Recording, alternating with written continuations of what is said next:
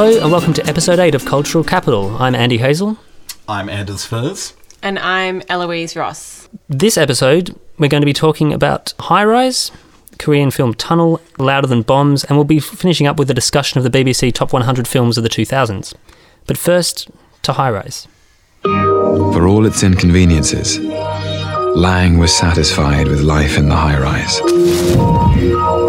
Ready to move forward and explore life. How, he had not yet decided. I thought you were empty. I just moved in. You're an excellent specimen. You don't know how things work around here, do you? I'm a fast learner. Which floor are you? 25. We're down in the bottom in all sorts of shadows. Most families are. We pay the same charges as the top floors. We want our fair share of the power. Things would be better if we could afford to move to a higher floor. If you lower people, overload the system, there'll be power cuts. How's the high life? Prone to fits of mania, narcissism, and power failure. When wife and husband team of screenwriter Amy Jump and director Ben Wheatley announced they were adapting J.G. Ballard's retro-futuristic dystopian novel, cinephiles the world over set expectations to high. The pair have previously examined British class in Sightseers and A Field in England, which was a hit at MIFF 2013. Andy, did you find Wheatley's unhinged retro-futuristic vision plummeted new depths of movie mediocrity, or did it soar to satirical heights? It sat around floor 25 for me. I thought it certainly had a really strong visual look, which is something that he's been developing nicely over the last few years. I've certainly been a massive fan of Ben Wheatley's earlier stuff. I really thought Field in England was very strong. In this one, it was great to see him with a bigger canvas and with some big names and being able to really kind of stretch out, particularly with a book that is fairly thin on characterization and pretty big on allegory. I thought this was going to be a really good match. I was a little, I suppose, disappointed possibly in the way that the film kind of set up a lot of promising situations and really kind of kept everything hermetically sealed within the building, within the high-rise itself. So for people who aren't familiar with it, the film begins with Tom Hiddleston, who plays a Dr. Robert Lang, and he moves into floor 25 on this 40-storey high-rise. It becomes very clear from the beginning that this is stratified. So the lower floors have lower-class people, and up on the very top is the architect of the building, played by Jeremy Irons, a man called Mr. Royal, and he has this kind of Edenic garden up the top, and quickly sets about building tension between the floors. And so I thought that was done quite well, and it had a really strong visual flair, which I thought was pretty well suited. But overall I felt like it could have done with a bit more characterization. People were never really more than ciphers for their particular flaws or particular interactions. I actually enjoyed that aspect of it, that the characters didn't have a whole lot of depth and that they were just performing a role and sort of serving a kind of purpose to whatever, the narrative or the kind of structure that was trying to be gotten across. I didn't mind that so much, but I found overall that it was, as you said, Anders, or as you proposed, had a few elements of mediocrity to it. I couldn't quite get a grasp on it at any one time. I mean, that's kind of the point, like it moved about, it had different pacing, different editing rhythms, different kind of, at times it made very little sense, and then at other times it had, straightforward conversations and whatnot. But overall, it didn't do all that much for me. I found there was one really stunning moment of editing that led into something else that I really particularly enjoyed about this film, which was the moment when he's in the Tom Hiddleston is in the supermarket, and then all of a sudden it's like there's an electrical outage, I think, and edits back and forth between that scene and a scene inside the building in one of the dark apartments, and it kind of goes back and forth and doesn't make much sense. And then this incredible string version of ABBA's SOS comes over, and turns out they're playing that like in a string quartet at a party. I loved that. I really, really loved it. And that called my mind to the Portishead version of SOS that does come into the movie later on. But at that time, I earlier in the movie, I thought, well, this movie has kind of, come out at a time when Brexit is on and it's all very relevant. But I didn't realise that the Portishead song was in the movie. So anyway, that was an interesting kind of reference there. Definitely. And I thought that's something I think is reflected in Clint Mansell's score as well. It's got incredibly strong parts, like you were mentioning earlier with SOS, and then there's some really interesting classical cues, and there's some psych rock in the particular party scene, and there's people are dancing to some really interesting krautrock, and then the whole thing finishes off over the closing credits with the Falls Industrial Estates, which is a post-punk masterpiece, some people say. I do. But I felt like individually they were really, really strong, but together it was a bit of a hodgepodge and didn't quite hold together. Yeah, I agree. There was one moment as well where one of the kind of sub-leads is dancing kind of in slow motion at a party on a slate of darkness, and then outside the building something is happening that is sort of a similar rhythm, but kind of just a really beautiful juxtaposition of movement. And in that editing, that's a really kind of a great moment. So that sort of thing that he is doing, and he co-edited this with his screenwriter, Amy Jump. Yeah, so they both did the editing together, I noticed in the credits. So they have clearly been very involved in this process together. I liked that about it at times, but there are other times when it was too slow for me. Anyway. Do you think he's got a masterpiece in him? Oh, sorry, they've got a masterpiece in them? Maybe. You said something along those lines, didn't you? I think there's a visual flair that he and Jonathan Glazer and maybe a couple of other directors have at the moment. Yeah, I was recalling Park Chan-wook's Stoker, because I had a similar kind of impression of that, where it was very beautiful and, very kind of well presented, but there wasn't all that much going on. And I felt had a similar response to High Rise. Style over substance? Yeah, to some extent. Well, at this case anyway, maybe I'll mull over it for a few days and see how we go. There was one moment where he's like, Tom Hiddleston's character paints a grey square on his wall, and you sort of like, why is this small grey square for no reason? But then he shifts and turns his head out the window, and there's a grey square window. The window is pointing out to a grey sky, and I quite liked that. That was a little bit poetic and obviously quite sad and depressing as well. Thumbs up to that moment. It was the most interesting thing about the film for me was I really found it interesting how he suggested the outside world of the tower, and it wasn't, it really sort of reinforced the claustrophobia of this. So like the vast majority of the film takes place in this one high-rise building, but you see the sort of, the exurbs of London, the city in the distance in a couple of shots. They sort of traverse the outdoor balconies, and it really, I thought, underlined the sort of frenzied claustrophobia of the overall film, just those little glimpses of the outside world. Yeah. That was a nice stylistic touch, definitely. Yeah, I find it interesting that we're talking about the style and not really about performances or characters or anything like that. It feels like everybody is kind of enthralled to the building itself, what I found interesting was that it was never completed. And it was like it was always still like a construction site almost around it, especially because Jeremy Irons' character, Mr. Royal, was explaining how he wanted each one to be like a finger in a hand and with a lake in the palm. But it just wasn't quite there. Never quite made it, no. Okay, so from revolting Londoners to trapped Koreans, we're now going to talk about The Tunnel, which is the new film from Korean writer-director Kim Seong-hoon, about a man who is driving through a tunnel outside of Seoul. It's newly constructed, and then he's halfway through the tunnel or almost out. It's a very dramatic kind of play back and forth. What's happening. The tunnel collapses and he gets trapped in his car. The lead actor gives a very strong performance. His name is Jung-woo Ha, and he gives a very commanding performance, and he's able to kind of carry the film, which is just, kind of very high concept. Not all that much happens. There's a lot going on in it, but so Anders, what did you think of this terrifically dramatic film?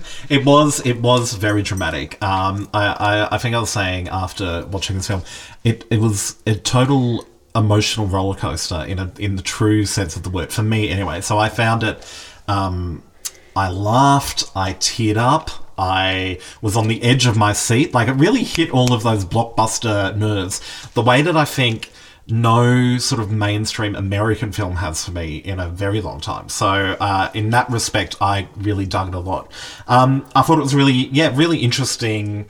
You're right, a high concept. I went into it not knowing anything about it, and I thought we would be in for one of those, James Franco Stuck Somewhere movies. Oh yeah, 127 hours. Or like Ryan Reynolds buried. Ryan Reynolds. Like, I thought we would just only be with his character. So when they first sort of got out of the tunnel and, you found out that actually this is a movie that's very much interested in the media and how, like, Korean bureaucracy, how that sort of, springs into action in a crisis.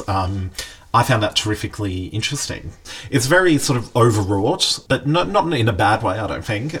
Very, there's nothing subtle about it, but very, very well made and funny too. Yeah, very funny, because it's quite critical of this idea of, popular journalism and media interfering with, real life and death situations and interfering with politics. So it's very critical of those kinds of, mechanisms in society, and it's not subtle about that at all, but it's very lighthearted as well. Yeah. So I kind of feel like even though it had a sinister undertone, it was very, very funny and well done. Yeah, I mean, a terrific example of this is when his wife shows up at the scene, and she's an emotional wreck, and she's sort of crying and distraught and confused, and then you see the minister sort of come over for these like photo opportunities, and then there's like this very short montage of these, like this very serious looking woman who's like the minister for whatever the portfolio is that's responsible for recovery. There's photos of her and like all the recoverers, and they're like trying to stand with this wife as she's like a complete wreck.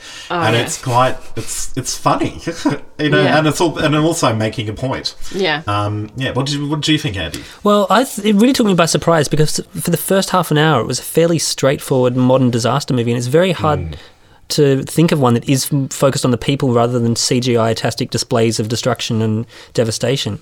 And so, that's a good point. Yeah. I really like the way it went straight into taking on fairly serious issues about media ethics, about the role of politics, about how to deploy resources, and the whole thing's set against this declining phone battery as well. So there's all this building tension. But then about 45 minutes in, it suddenly turns into this melodrama, and it kind of pushes all these serious issues to the side and focuses on the emotional relationships. And then a dog turns up, and you think, okay, so this is the direction we're going in now. It's actually all about the melodrama. But a big budget melodrama is super rare. I mean, it's a really unusual film.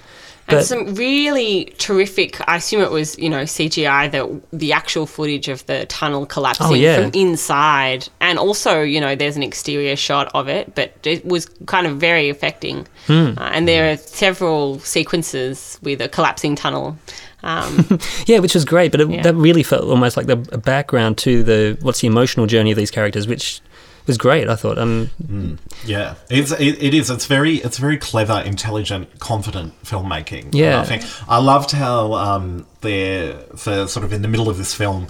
You've got like two cars that are trapped underneath the tunnel, and they're sort of set as two separate zones, and then the main guy is sort of moving, shuffling through the rubble between one car and the other car. And I just thought that was like very cleverly done. He goes back to his original car and he breathes this sigh of relief, and he's like, oh, I'm home. Yeah. And I was like, yeah, you've totally established this like little car as like his little cocoon, his home for the duration of the film. And the other thing I really like about it is that you do sort of think at the beginning that this is just going to be this very claustrophobic film. You're going to maybe be stuck in the tunnel the whole time, but you do kind of move out of it, and it's not hysterical in any way. The man sort of, as it would be understandable at the beginning, is kind of very upset about it, but he very soon gets into his groove, becomes comfortable in his little, nook inside the collapsed rocks and carnage around him. Bantering with the dog. Yeah. And the radio. And the radio. Yeah, and I really love the way you actually got an insight into Korean life through this as well, like how quickly people identify themselves as belonging to a company. I thought was fascinating. Oh yeah. That the woman says, please tell the company know that I'll be out in time to make the workforce training or whatever. Or even when the main character is on the phone, straight away he says his name from Kia Motors. Like he has to identify himself straight away. Yeah, I thought that sort of thing I thought was really interesting. The relationships with the people outside I thought was a bit too melodramatic to be believable. The connection he was making with the head of the disaster recovery unit seemed forced, and there was all these things that I felt like were a bit pushing it, and humongous plot holes, but but whatever, you kind of get taken along with the ride, and I thought it was pretty enjoyable, really. There were fewer plot holes in this than there were in The Shallows, that Blake Lively shark movie that we saw a few weeks ago, and I just wanted to bring up because it's another one of those, the protagonist is stuck in a very small space and just has one goal, which is to not die. Anyway. Yeah, and challenge after challenge. Yeah. Yeah, you think you're getting saved, you might be, you might not be. Yeah, there's a lot of that. Actually, yeah, good point. But yes, I think this is a superior film. Yeah, definitely. No, I thought it was really... It was like a great old, evening at the movies kind of thing, which I haven't had with a new release mainstream movie in a long time. So on that level at least, I thought it totally ticked all the boxes for me. Yes, and if you're not able to catch this in its limited release around the country, I imagine it will be streaming fairly soon as well. If you ever think about Mom, if you ever think about the car accident,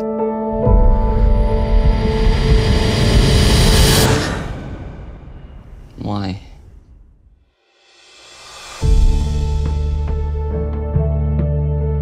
They know what really happened, right? Jonah does. But Conrad, well, he was 12. From Tunnel to another film that concerns itself with grief, death and existential uncertainty, Louder Than Bombs, the third film by Joachim Trier. He's a distant relation to Lars one. Not that close in style. So Louder Than Bombs tells the story of a teacher, Gene Reed, who's played by Gabrielle Byrne, and his two sons, Jonah, played by Jesse Eisenberg, and Conrad by newcomer Devin Druid, who people might have seen as young Louis C.K. in some episodes of Louis C.K. I think he made a pretty good impression there, and he certainly does here. That family is dealing with the death of Isabelle Huppert, who's a photojournalist, also called Isabelle, the wife of Gene Reed and the mother of the two boys. The film kicks off 4 years after her death in a car accident, and Trier kind of freely moves between time periods and different people's narratives to be able to tell this story of the family grieving and kind of coming together or being pushed apart, as the case sometimes is, about her death. So he also takes in David Strathern's New York Times journalist Richard, who has worked with Isabelle, and he wants to commemorate her life in a lengthy tell-all column for the New York Times. So this is kind of a rare film that looks at grief and masculinity in an American environment, but it feels quite European, I thought, with its repressed feelings and lots of autumnal tones. Eloise, did Louder Than Bombs work for you? I am still trying to figure it out. It's a very restrained film in all of its. I mean, even though it's trying to deal with these very heavy concepts, it almost shies away from them in a certain way, I suppose, not to push too many buttons in any one kind of direction.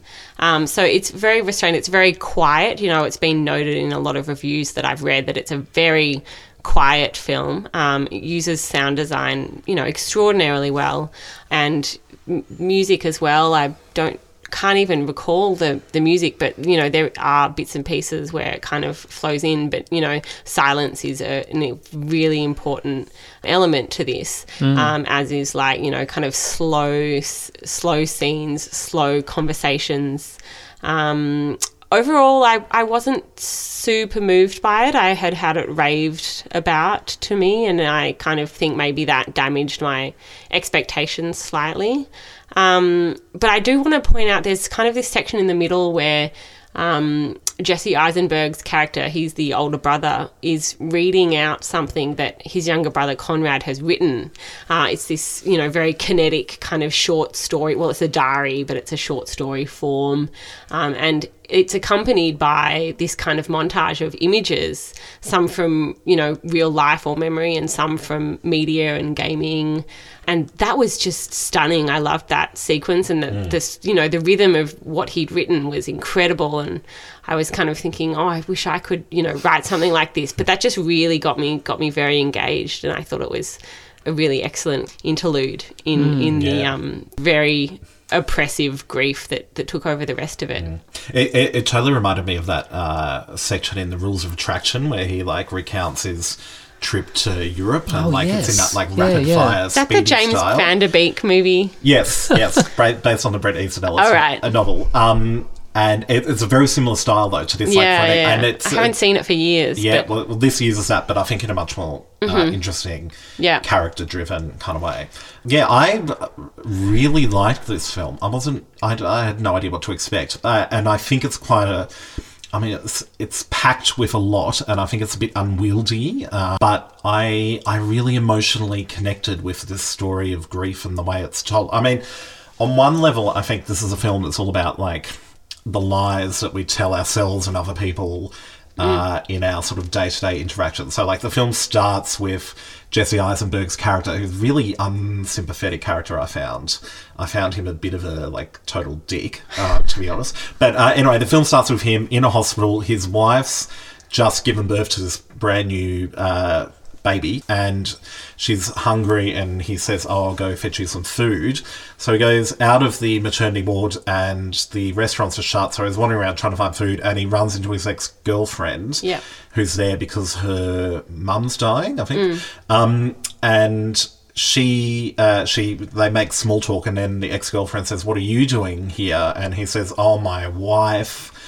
And then he doesn't finish the sentence, and the ex-girlfriend assumes that his wife's, sick or something, and so sort of and she the thing is Eisenberg's character doesn't correct her on that, and then he returns to the maternity ward, and his wife says, "Oh, you where were you? You took so long," and he sort of doesn't mention the fact he's just run into this girl. So already within the first 5 minutes, Jesse Eisenberg's character has lied like 2 or 3 times. And they all seem like very small things, but you can definitely tell that this is a pattern that he's obviously got into, where he believes that he's entitled to just have it the easy way, I suppose. And I mean, he's like, this the classic straight white guy who's succeeded wildly very quickly. It's like isn't he a sociology professor, fully tenured? Yeah, 27-year-old sociology professor. So I think that is perfect casting. If you've got a cast... Oh, yeah, totally. And, a 27-year-old New York sociology professor, go Eisenberg. And he played that role really well, I thought. So all this grief stuff I found really interesting, but you know what else I really found interesting was Huppert character. So she's this woman who's been dead for 4 years, so she only appears in flashback or dream sequences of various levels of abstraction, and talking to each of these 3 characters, and you get sort of through this weird sort of, rippling effect, an idea of her character. And I thought what I really engaged with was this idea of her as this photojournalist who's obviously who's struggling, I guess, to cope with her day job out on the battlefield, taking photos for New York Times, and then being back in upstate New York.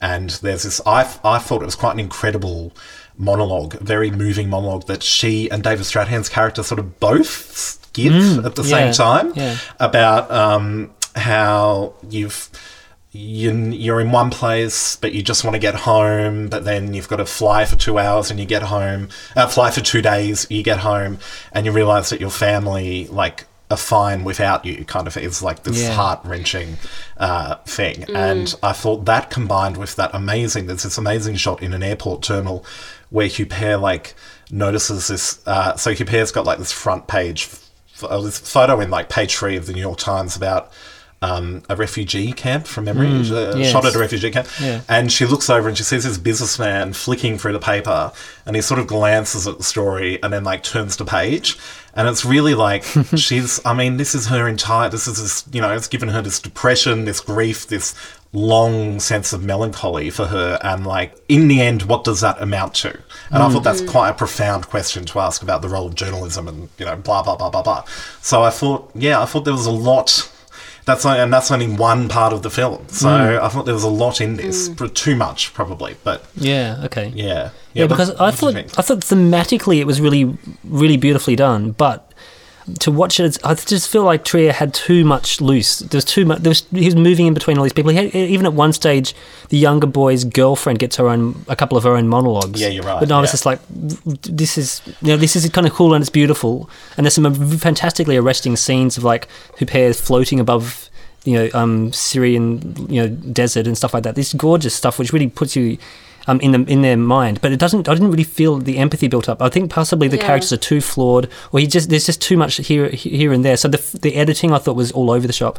I feel like we needed more of Isabelle Huppert's character. Like it was, really interesting that we see her with the three different members of her family, her husband and her two sons, and we see she behaves differently with all three of them, and that's a really kind of great insight into character. But maybe we didn't have quite enough of that. I just didn't feel that I got a connection with her in a way that I think we maybe needed to have for the film to have its full impact. And perhaps it could have, cut out some of these other segments and maybe done less to illustrate that Jesse Eisenberg's character is a bit of a dick, as we've said, because there is quite a lot of that. And, only, the first scene that you just described, Anders, is quite enough to do that. No, it keeps going. And halfway through when he goes, I mean, that's the interesting thing about Huppert's character in this film, is that she always appears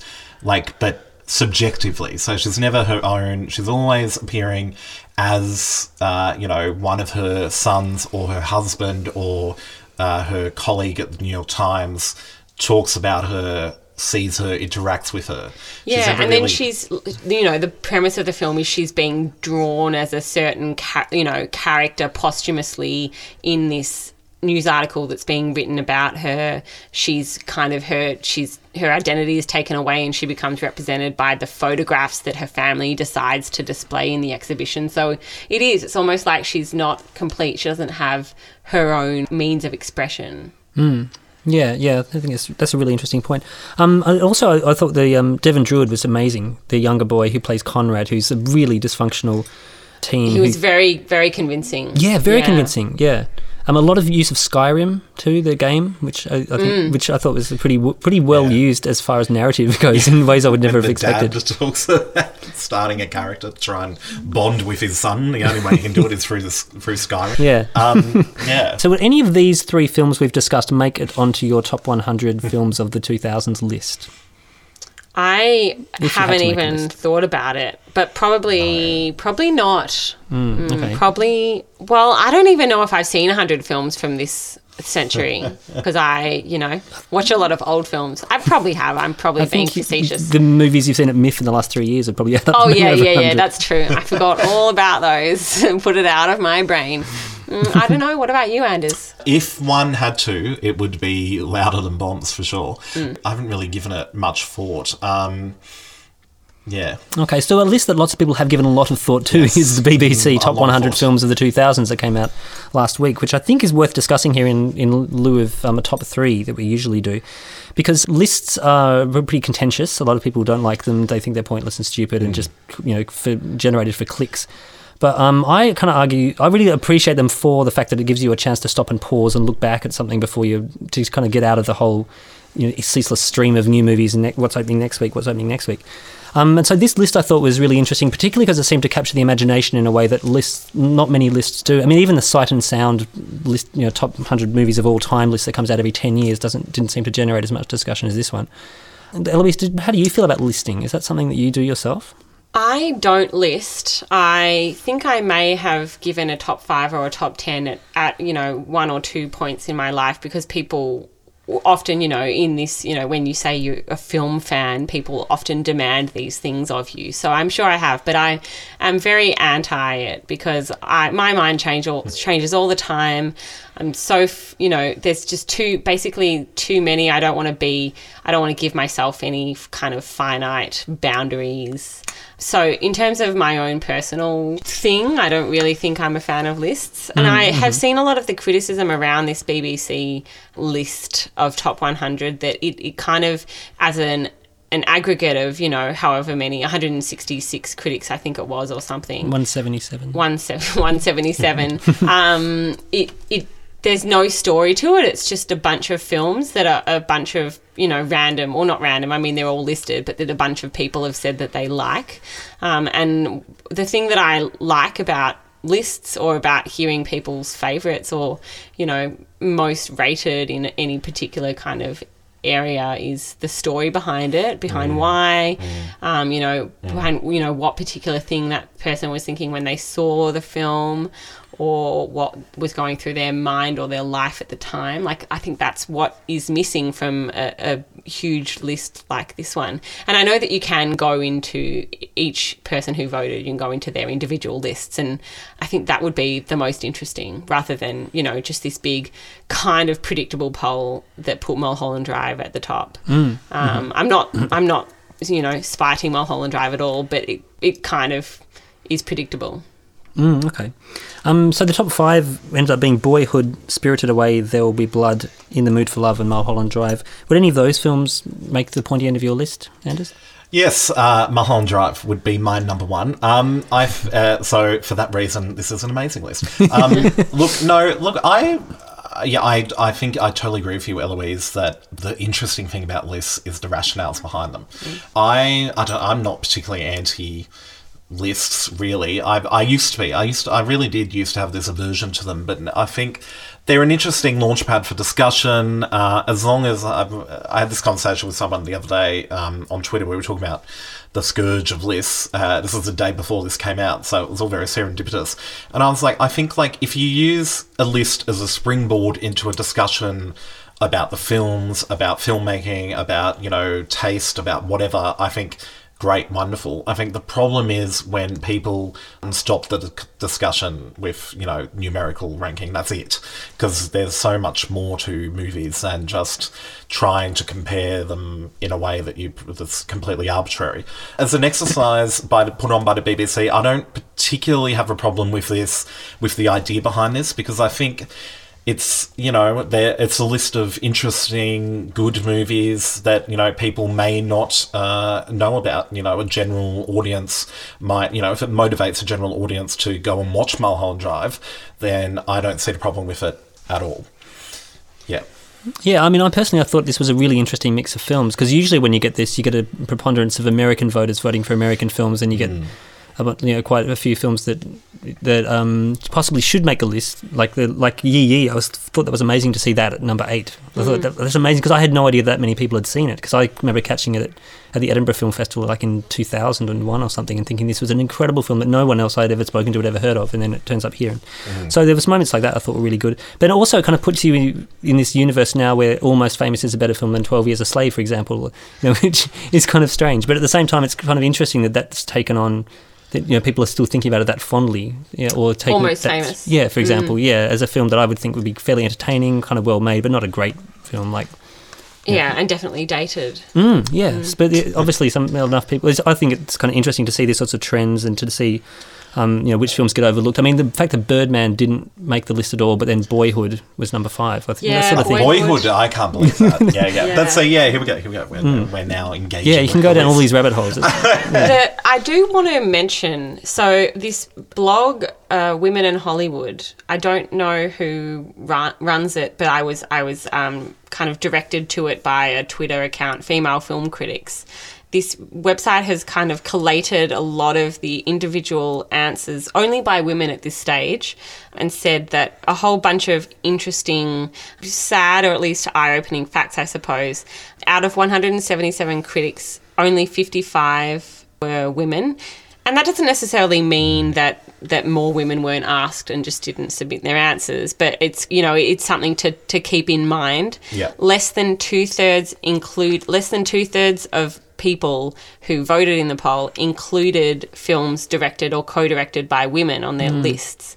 Of the 55 women critics, 44 included women directors on their list. These are a couple of, extra points, but that identifies that there is maybe a problem with, these kind of lists, and they need to be controlled or held to a higher standard. Totally. The first the highest ranking film on this list directed by a woman is Lost in Translation at number 21 or 22 or something. So that's, you know, that's kind of shit. Like it's the 21st century. Yeah. There are a lot of films made by women in the 21st century. Yeah. Like, why can't we have more in, you know, I would think that there are a bunch of films directed by women that are way better than Boyhood, you know, not to rag on the one particular film, but I feel like there needs to be more attention given to those kind of stats if we're going to have a list like this as well. And yeah, you're exactly right. And the thing is that it's so influential. Like, this list will be sent out to non-film culture as, like, you know, as apparently being, you know, the arbiter of what consensus is on 21st century filmmaking. So you've got to get it right, I think. Yeah, but again, you know, what's right? Well, yeah, that's a good question. Yeah. Well, Toni Erdmann being the one representative from 2016, I thought that was good to see. Female director. Came in at number 100. 100, creeping in at the bottom, yeah. I thought there was a lot of really interesting directors whose work I hadn't been that familiar with as well, like Lucretia Martel. Yeah. I mean, that's an embarrassing blind spot for me. Well, she's only made about 4 films. Cinematheque screened them a few years ago, but she's a good one to be aware of, so it's great that her film showed up on the list. Yeah, there's quite a few examples like that. Yeah, but that is good. But, you know, if all you can say is it's great that a film showed up on the list, then that's not high praise. So I'm clearly not a huge fan of it. But, you know, reading out all of the stats that I just wrote out is, like, maybe a little bit dull as well. But if you're going to take a list, you maybe need to take those kind of stats alongside it. But, I mean, you guys have both done so I think I'm just shouting out to all of our listeners who I hope all have the same kind of open-mindedness. And whether you do or don't, you can always get in touch with us at The Cult Cap Pod on Twitter or Cultural Capital Podcast on Facebook. Anders, where can people find you online? People can find me at Anders Furs, FURZE. You can find me on Twitter at Eloise Lowe Ross. And I'm at Andy Ricky on Twitter. Thank you very much for getting to the end of episode 8 with us. We'll be back again in a couple of weeks, and we hope to hear from you before then. Well, 2 of us will be back. Oh, yes. Unfortunately, I'm taking a short hiatus over the next 6 to 8 weeks while I finish a thesis, but I do look forward to returning to the podcast in a couple of months. Yes, in the summer weather. And Andy and I will do our very best to hold the fort while you are gone. Hopefully with a special guest or 2 to try and make up for your loss. Thank you. Sniff.